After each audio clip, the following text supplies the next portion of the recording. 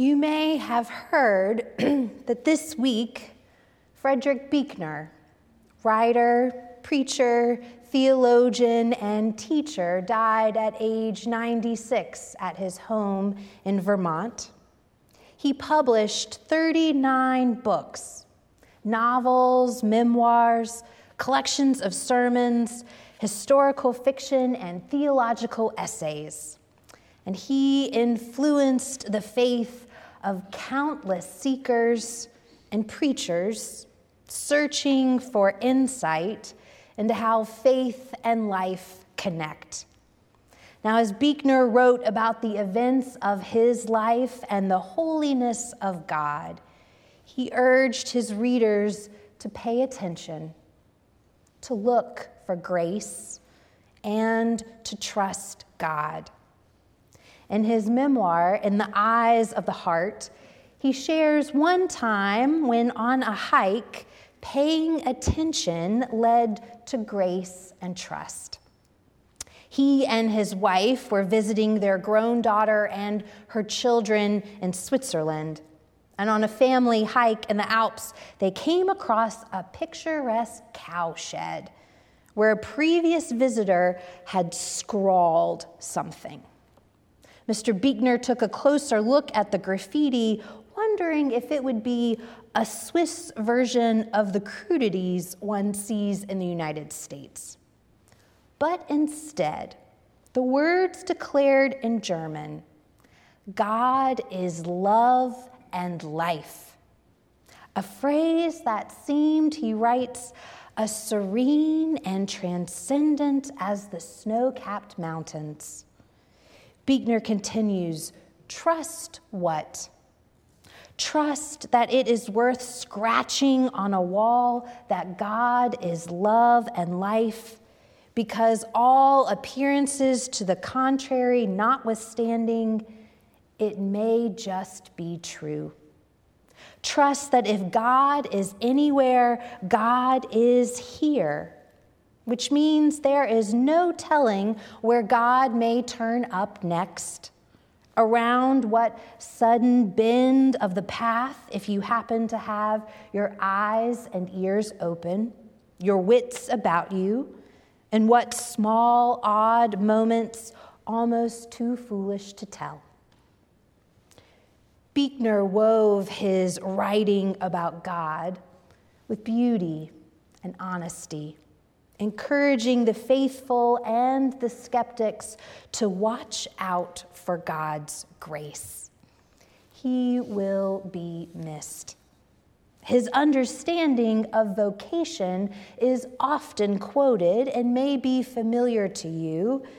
Buechner writes, "The place God calls you to is the place where your deep gladness and the world's deep hunger meet." Now, Buechner did not shy away from the deep hungers and pain of the world, yet he observed how God's love and grace are often known through the complexities and challenges of life. Through his sermons and writing, he calls us to pay attention to the gladness and hungers of our lives and of the world. Well, today our texts from the Old Testament call us to pay attention to the gladness and the hungers of our lives as well. In the opening verses of Psalm 103, Sally read how the Lord is merciful and gracious, slow to anger and abounding in steadfast love. The faithful are called to bless the Lord, for God will forgive our shortcomings, heal our diseases, and work for justice for the oppressed. God will meet such hungers with love and mercy. We bless the name of the Lord with gratitude for the promise that God is present and God will provide what we need. We praise God because we trust God's care and compassion. Now, our passage from Isaiah calls us to pay attention to God with a different lens. Isaiah describes the hungers and pains in our lives, and he calls us to respond with the same love and justice of God.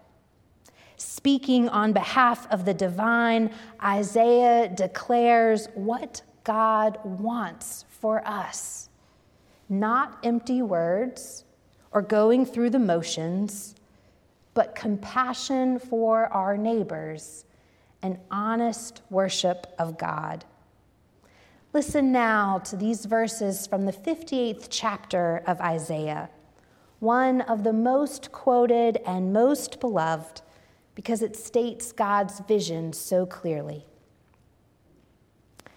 Is not this the fast that I choose, to loose the bonds of injustice, to undo the straps of the yoke, to let the oppressed go free and to break every yoke?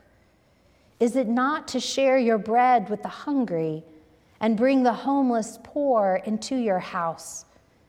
When you see the naked, to cover them and not to hide yourself from your own kin.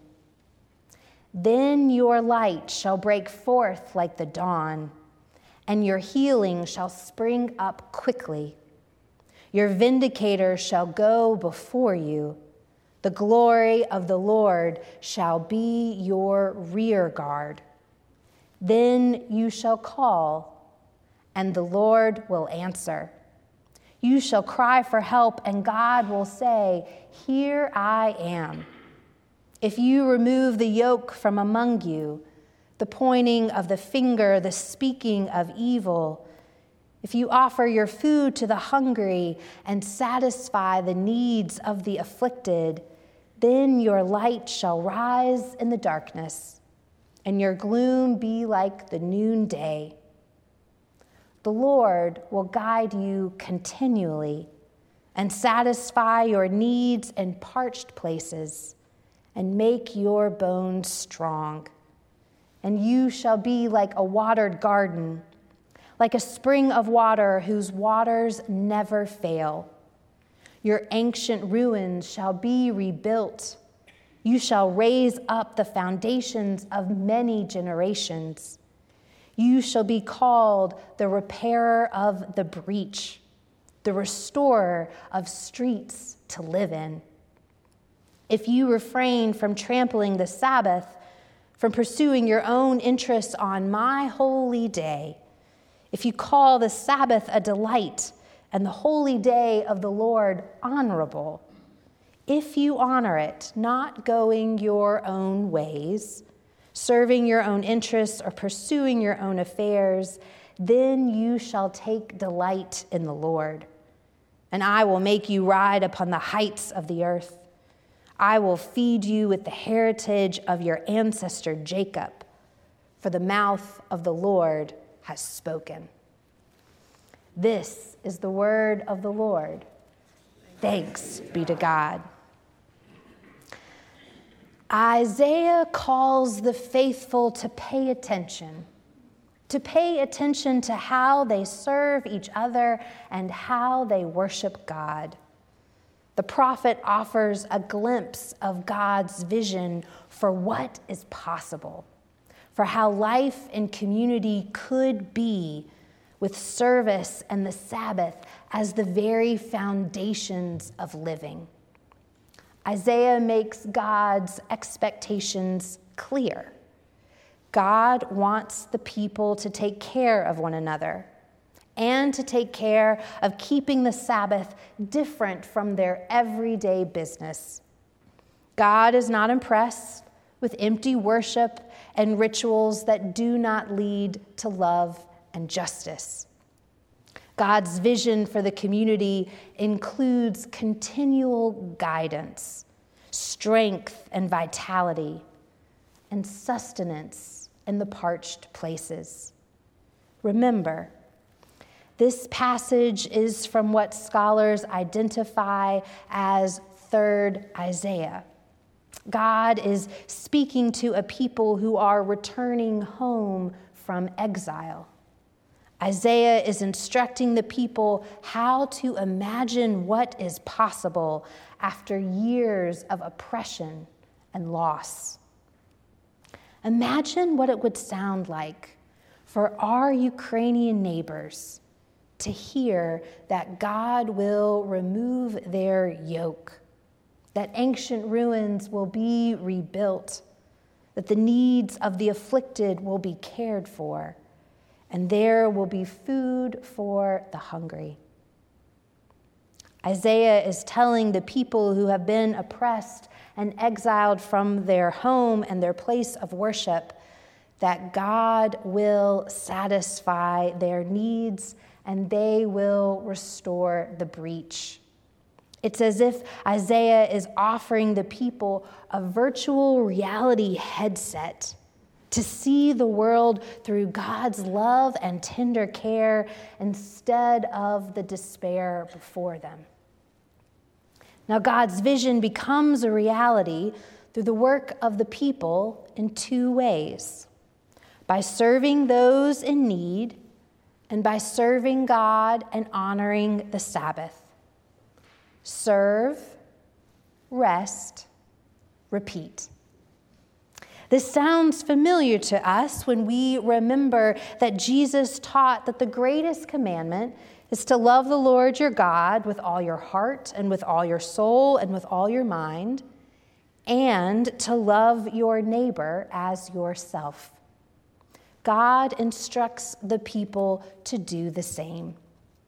And we honor God by keeping the Sabbath, by setting time apart for rest and worship, by serving God and not our own agendas and our own schedules.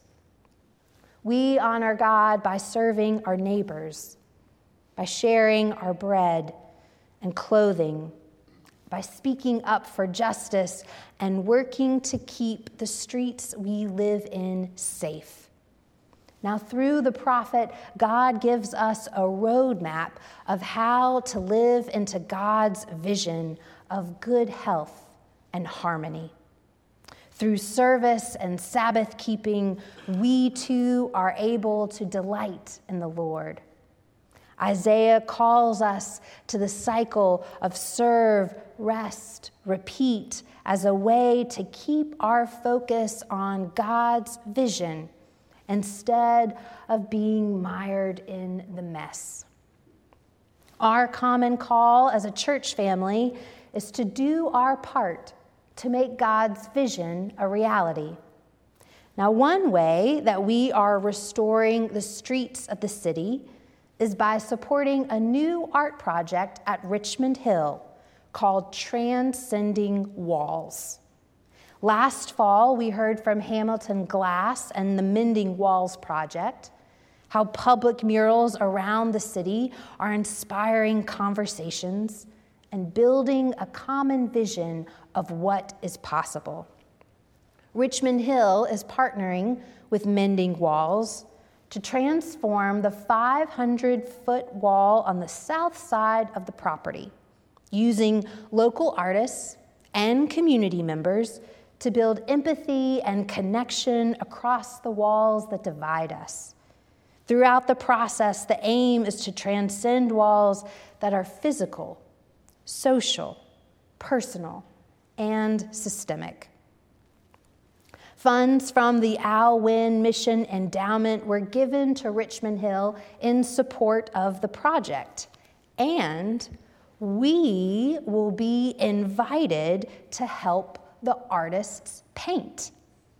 Now, you may not really think of yourself as an artist, but I encourage you to take this invitation seriously and to think about this as a chance to help paint this wall as part of a sacred space in our city that is adding art to add a message of hope.